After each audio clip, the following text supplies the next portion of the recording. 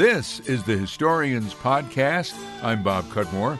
We welcome Dave Green, as we sometimes welcome Dave Green to the program. How are you, Dave? Every now and again, Bob, we sit in with you. Do appreciate it. Well, I appreciate having you here because I want to tell a couple of stories about local history taken from my column, Focus on History. We're first going to hear about a war hero who was a textile teacher, and our second story will have to do with my grandmother who fed soldiers guarding the Erie Canal in World War I. But our first tale takes us through World War II and beyond. It's currently one of my most favorite stories. I wrote it some time back for the newspaper. If I ever do another book, Dave, and that's not a promise. All right, but you never know. If I ever do another book, I do want to include this story. It isn't, in a sense, there are dramatic things that happen in it, but, it's not, how shall I say, world-shattering, but it's a man's life, and I just thought it was quite interesting.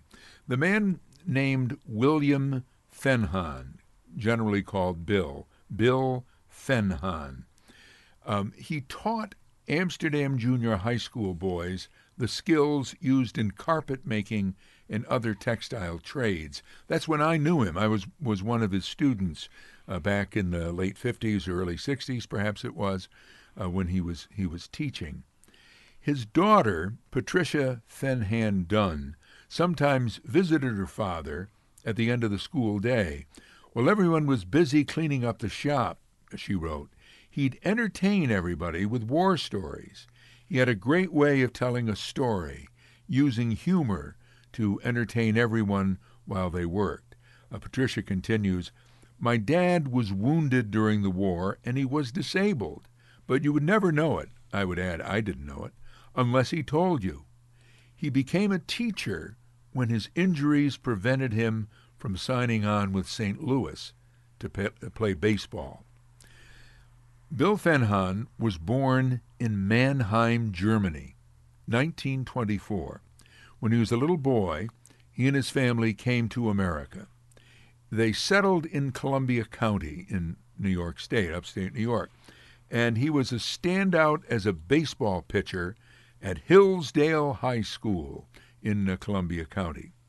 But World War II was on, so when he graduated from high school in 1943, he enlisted in the U.S. Army and became a platoon sergeant in the 5th Ranger Battalion of the 35th Infantry Division. And you have a personal connection to this as well, Dave, in that your father was in the invasion of Normandy. Is that correct? He was part of it, 28th Infantry Division. Was he really? What was his job? What was he? He just slugged it out. He was just an infantryman. Yeah. Well, I think that's basically what Bill Fenton was, except I get the impression, maybe you would know more from your military experience, I think the Rangers are kind of, I don't know, they seek more dangerous assignments or something. They go first. They go first. All right. Well, anyway, he was in the Normandy invasion in 1944. Years ago, he told the recorder, quote, the most harrowing part was getting to the top of the first hill, which sounds like it must be, getting to the top of that first hill. And the only experience I've had with this is watching the movie The Longest Day, or the movie that was recently done with Tom Hanks that for some reason has left my head. Saving Private Ryan. Yes, Saving Private Ryan. Well, Bill Fenton's unit's assignment was to get to the top of the hill and link up with another unit about a half mile off the beach. It's the only thing he had to ever do in his life. Yeah. If you think about it. Yeah. He said it took a day to do that. A day to survive. Yeah. And he wasn't wounded there, but he was wounded 3 times in World War II, and he earned 2 Purple Hearts, plus the Bronze Star and the Silver Star. Because he was of German origin, he was fluent in German. He could speak German, so he was very valuable to the Rangers because he could interrogate German soldiers and German civilians. He was wounded once while interrogating a German civilian. Another American soldier heard the two of them speaking German, assumed they were both German and bad, and opened fire, injuring both of them. But Bill Fenhahn's worst injuries were sustained when his legs were broken and his nerve fibers were severed by machine gun fire when his group of Rangers made it to Germany. He was hospitalized for 16 months. And I'm not positive, but I think that was the end of the war for him as such, because I think the war I think so. was over by the time he was released from the hospital. But here's what impressed me. I mean, one of the many things that impressed me about Bill Fenhahn and all the things he did, he was still eager to be a baseball player and was able to secure positions with minor league teams after the war. He played with the Quebec Alouettes and with the Peekskill New York Highlanders. In fact, he's written up on a website called Baseball in Wartime, and I credit a man named Gary Bedingfield for this information. Bedingfield found that Bill Fenhahn, when he was playing baseball, and he loved to play baseball, he continued to play baseball through much of his life, but his injuries made it difficult to pitch a full game. Because his legs were shot up so badly, he couldn't stand on the mound for a full game. So ultimately, his plan to become a Major League Baseball player with the St. Louis Cardinals was put on the back burner, as his daughter had said. Then Bill Fenhahn married a woman named Teresa Gagne of Dalton, Massachusetts, 1950. This is one of several holes in the story. I think I would have filled it by now, Dave. I've had the time and I have the contact. I'm not quite sure how the two of them met. Dalton is a little bit away from Columbia County, but not that far. But on a trip to Cape Cod, the way you used to do, Bob. That's right. So anyway, he married Teresa Gagne in 1950, and then using the GI Bill, he went to college. He went to SUNY Oswego. He played collegiate baseball while he was at Oswego, and he earned his bachelor's degree. In 1954, and I don't think there was anything special or any special reason for it, but in 1954, he came to Amsterdam, New York, the city I frequently write about.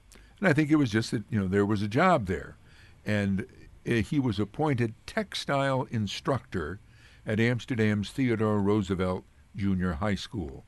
Big junior high school, then on Guy Park Avenue. The school closed a couple of decades after that. But back then, again, it was a big, relatively speaking, a big school. The school had 950 students. And all the boys took various shop classes. I mean, it wasn't just the people who were destined to study that or do that, but everybody had to take shop classes. So Bill Fenhahn really worked hard to make the textile course interesting to the boys. And they were all, again, girls did not take this course. For example, he secured a sock-making machine for his students, according to a 1957 Recorder story. As far as I know, they never made socks in Amsterdam, but they made them somewhere, and this was a class in textiles. The carpet company, or one of them anyway, in Amsterdam, Mohawk, donated scrap chenille, which is a kind of fabric used for making rugs, so that Fenhahn could use it in class, and there were various looms there. And the boys were taught designing, stenciling, and sewing. Now, a little personal aside, Dave, I took this course. You did? Yes. And you were not destined to become a sock maker. No, I wasn't. Although my father was a carpet weaver. A couple of kind of personal tales about Bill Fenhahn and me. I remember that my dad, when they'd have junior high teacher night, he loved coming down to see Bill Fenhahn, because Bill Fenhahn had some idea of carpets. Actually, Bill Fenhahn never, as far as I know, worked in the carpet field, but he taught boys how to, the basics of it. So my father enjoyed going there. And I basically enjoyed his class. One thing he used to do, and I didn't take part in this, he was he's really kind of this man's man sort of guy. And let's face it, Dave, perhaps I am not. More on the maybe not. More on the sissy end of the spectrum. But one thing that a lot of the boys remember, who are now men, and since when my story ran in the paper and was posted on Facebook by a woman who named Chris Eggleston out in Minden, who posts a lot of my stories. He's got a lot of response from people and boys who took the class, and I don't. They all remembered the boxing matches. He apparently, oh, this is not you, Bob. No, apparently he would sometimes, during the day, slow day, he'd say, okay, and he'd have these boxing matches, and they'd push the sock making and the sewing machines and the other paraphernalia. As you headed for the door. Right, or hid under a loom or something. So he'd have these boxing matches. So, again, I don't remember that, but he did that. You blocked it out of your mind is what you've done. I probably have. But I remember taking sewing and weaving. My mother was a sewing teacher. And now it's making sense. Yeah, for whatever reason, I had kind of, done some things for her. So I did pretty well in sewing, did okay. But then we came to weaving. And now I'm going to throw under the bus one of my best friends, a man I grew up with named Tommy Chrisman. You got partners when you finally got to do weaving. And so Tommy Chrisman and I were partners on a loom. And we started to thread the loom, where you have to put the yarn through these little holes and tie it in one end and another and get the yarn in the shuttle. And then I think they were manual looms, you just move the shuttle and then you turned a lever. You didn't want to get too close to those either. Well, Tommy and I worked on this, and it became a royal fiasco. We just couldn't do it. And I don't exactly remember what was the outcome, but I think at some point Bill Fenhan just said, why don't you guys move on to something else? Really? Bob, I suggest radio. Yeah. But here's the irony of that story. Both my father and Tommy Chrisman's father were carpet weavers. They did this for a living. Well, you obviously decided at age 7, not for me. Yeah. Well, no, it was 7th grade or 8th grade, so I was older than age 7. Well, anyway, so Bill Fenhan is, after being born in Germany, raised in Columbia County, serving honorably with the U.S. Army Rangers in World War II, badly wounded, goes to college. He's now teaching in Amsterdam. 1960, he becomes president of the Teachers Union. 61, I find in the newspaper accounts that he was pitching for the Amsterdam Textiles in the local Twilight League. He was also an excellent bowler, rolling a sizzling 670 triple one night in 1961. He continued to get newspaper covers from time to time.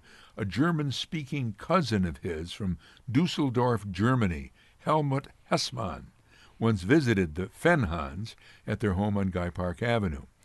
Teresa and Bill, by then, were raising 6 children, 4 girls and 2 boys. The recorder wrote that Fenhan students were becoming well prepared for work in a city which has been known for years as the Carpet City. Unfortunately, that was changing. The rug industry was moving out. Fenhan left Amsterdam Junior High after 14 years for industrial arts jobs in other school districts. I thought it had to do, at least partly, and that may be true, with the decline of the carpet industry. There just was no need for this course anymore, or the way it was structured in Amsterdam. Mm-hmm. But since my piece appeared in print, and I just have this now from testimony, but I haven't put it in print, but his daughter has told me, a subsequent email, she said, well, I don't remember a lot about it, but my father had some sort of argument with some official in the school, or some person in the school, and in a fit of pique, he quit. He quit. She says, I remember him sitting with him. We went out to dinner that night, and he said, I can't believe it. I quit. What am I going to do? Well, it didn't take long. By the next year, again, according to the newspaper record, he is working at Shelmont High School in Rotterdam. And then that must have been kind of like a short-term bridge, because then he secured an industrial arts teaching job in St. Johnsville, where he taught for 15 years. He didn't teach textiles up there, and again, maybe that was becoming passé, but he specifically taught woodworking. And his daughter Patricia tells me that she still has a hope chest that he had made for her, when she was getting married. Shop teachers are very creative people. Yes, I would say, and he was. And in 1975, one other point about Bill Fenhan, he was named baseball coach at St. Johnsville. I believe they always continued to live in Amsterdam. Eventually he retired. He visited Normandy on the 50th anniversary of the invasion in 1994. Your father ever go back to Normandy? No, he never did. No. Fenhan told the Stars and Stripes newspaper he couldn't find the exact spot where he landed, but he added, quote, "In your mind, you visualize everything you did before you hit the beach." I can't imagine that he was able to create anything in his mind. There'd be a void in there. Yep. With trying to make the first hill on the first day. Your mind may block that out. Yeah, maybe so. Yeah, but anyway, quite a story. Yes, and so he went to Normandy in 1994. 3 years later, at age 73, he died following a long illness. His wife, Teresa, survived him and lived until 2009, and they're both buried at Pine Grove Cemetery in Tribes Hill, just outside of Amsterdam. After you tell that story, Bob, after someone lands on the D-Day invasion, the rest of your life must seem a bit trivial. That could be, but he certainly lived it. He didn't, he turned it all around. Yeah, he didn't, rest on his laurels or, drown in self-pity and so forth, it appears. So really kind of certainly after being able to achieve health after his legs being so badly hurt. That's right, and I think I get a sense of a man who was constantly pushing himself, maybe not owning up to others that he was. As we get older, Bob, that's exactly what needs to be done. Exactly. Well, that is the story of Bill Fenhan. It's my focus on history. If somebody wants to see the story, if you go to MohawkValleyWeb.com and search for Fenhan, Fennhahn, in my columns, you should come up with it. We have about 10 minutes left, I do believe, Dave. 11 minutes, Bob. 11 minutes left. So I think we have time to do this next story, which is also about war, but it has to do with my family, with my grandmother, and has to do with World War I as opposed to World War II. This is seems as though we're always dealing with a war here somewhere. Well, we are in these two episodes today. This was a Focus on History column which ran this summer called Feeding the Soldiers Who Guarded Lock 13. Margaret Cook fed soldiers who guarded Lock 13 on the Mohawk River Barge Canal against sabotage in World War I. Margaret was my grandmother. She lived south of the waterway in Randall, along what is today's Route 5S. The soldiers were stationed north of the river in Yosts, which is a little hamlet across the river. This summer, the state of New York opened a rest stop on the westbound side of the thruway in Randall, right next to Lock 13. They have a store there, the Taste of New York store, operated by Liberty Enterprises of Montgomery County, offers goods from the Mohawk Valley and information on historic sites, and I'm rather proud to relate, Dave, they also sell copies of my books there. I've heard that. Yes, Stories from the Mohawk Valley, Hidden History of the Mohawk Valley, and Lost Mohawk Valley, and it has become the one retail establishment that sells more of my books than any other. And I really think I credit my publisher for this because it's all of my books bear the words Mohawk Valley.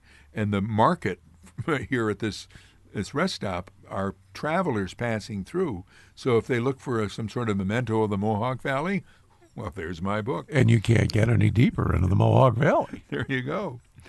But and when we were up there, I was telling some of the people who were at the ribbon cutting about this, including Brian Stratton, who's the head of the State Canal Commission. He came up for this, about my grandmother's story, and he affirmed it. It's not too well known, or wasn't, maybe that big a deal, or I guess, well, it was then, but when maybe even slightly before America entered World War I, they started guarding the barge canal against possible German sabotage. I think it maybe served two functions. It was, important to do that. That was like, the airports of today or the railroads and so forth. In those days, a lot of goods moved through the canal. But the other thing was, I think it became a place for soldiers who had just been trained to get assignments before they were shipped over to Europe. Yeah, making more sense. Yeah. Now, my grandmother, her story in particular, she was born in the Catskill Mountains. Her name was Margaret Wright at birth. She was born in the hamlet of Chichester in 1873. She was married twice. Her first marriage to Brooklyn carpenter John Has ended in divorce, but they had one son, Harry Has. In 1909, and I don't know exactly how this happened geographically, my grandmother from Chichester in the Catskills married a man named Yates Cook, who was 20 years older, and my grandmother moved to Randall, where he lived, and he managed the local store. Now, Yates Cook was from a fairly prominent family in Montgomery County. At least his brother was. His brother was a man named Willett Cook, who had founded the Canajoharie Courier newspaper. But as far as I know, my grandfather, Yates Cook, ran the store. I don't even know if he owned the store, but he ran the store. Yates Cook had been married before as well, and his first wife, also named Margaret, had died the year before Yates married my grandmother, when his first wife was hit by a freight train near the passenger station in Fultonville as she crossed the tracks on the West Shore Line. She and Yates had no children. She'd gone to Fultonville. I mean, that's how people traveled those days. They didn't go by horse and wagon. She went to Fultonville to attend a surprise party for her sister. But then Yates and my grandmother, another Margaret, married in 1909 and had 3 children. The oldest, my Aunt Jane, and my Uncle Yates Jr., and my mother, Julia.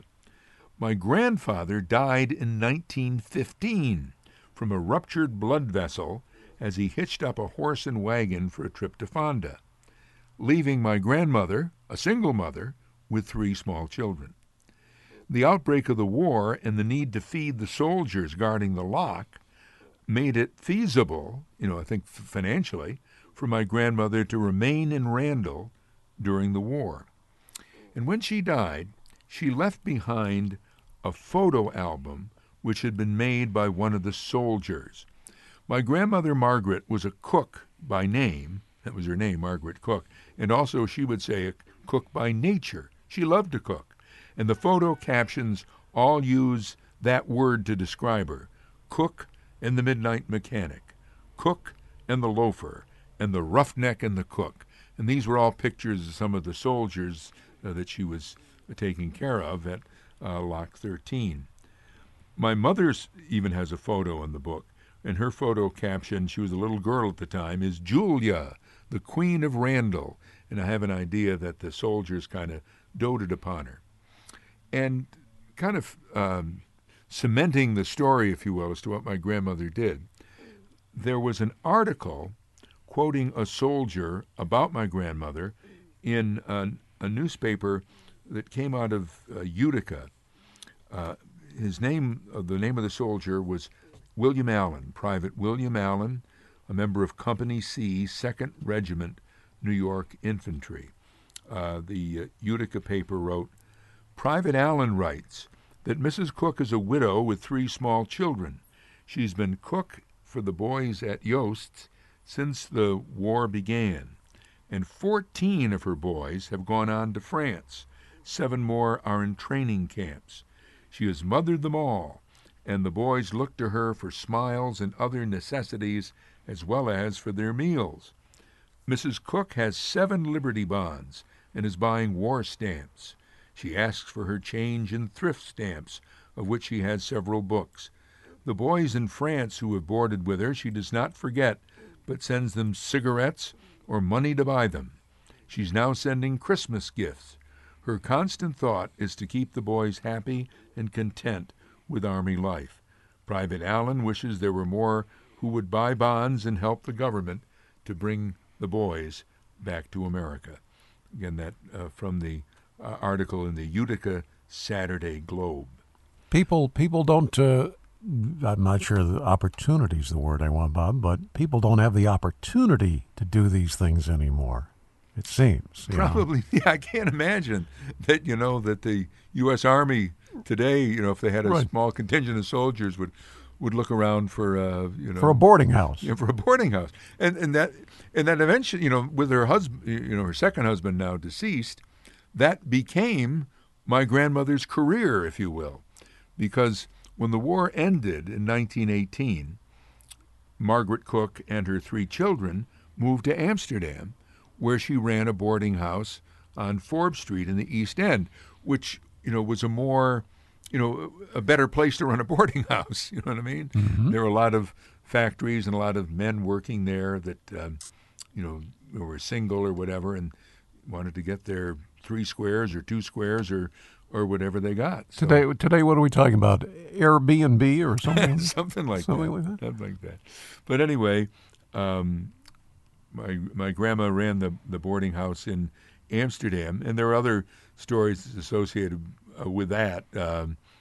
I do remember my grandfather on my father's side, after my after my mother and my father started courting, my grandfather was quite a tippler. I don't know.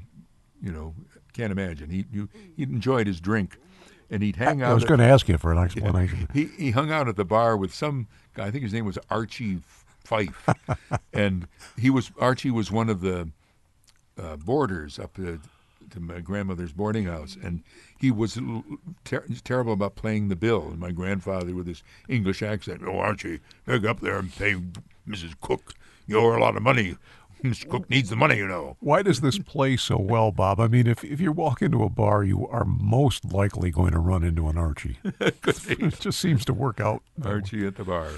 Because you hired me as your timekeeper, that's right. I'm going to say to you, you have 60 seconds. All right. Well, let me just say that in later years, Margaret Cook lived with us when I was young. She died in 1953 at age 80, and she and her husband, Yates, are buried at Maple Avenue Cemetery, which is near Fultonville.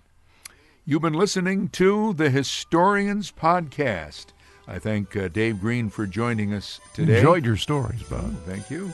And you can find these stories on MohawkValleyWeb.com. There's a search feature, so you can search for some of the names and come up with a story. I'm Bob Cudmore.